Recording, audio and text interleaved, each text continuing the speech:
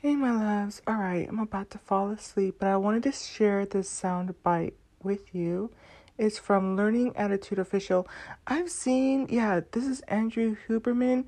I've been seeing him in different clips. I guess it's a part of my algorithm. It's just different people playing his sound bites, and you're going to see it in the title.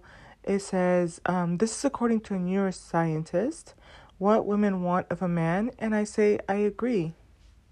Than any other feature across all cultures is that the woman reports that she sought someone who is kind to them.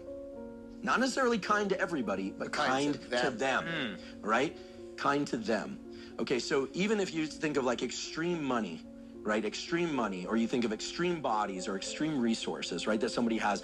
Women, in terms of who they tend to pair up with long term, what is shown up over and over again in the data is that their top priority is that someone be kind to them. In other words, they're not interested in being with someone who's really wealthy who treats them like garbage.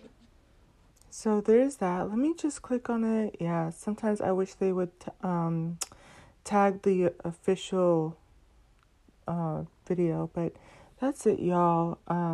Have an amazing night. We're heading into the weekend. I'm wishing you the best. Bye.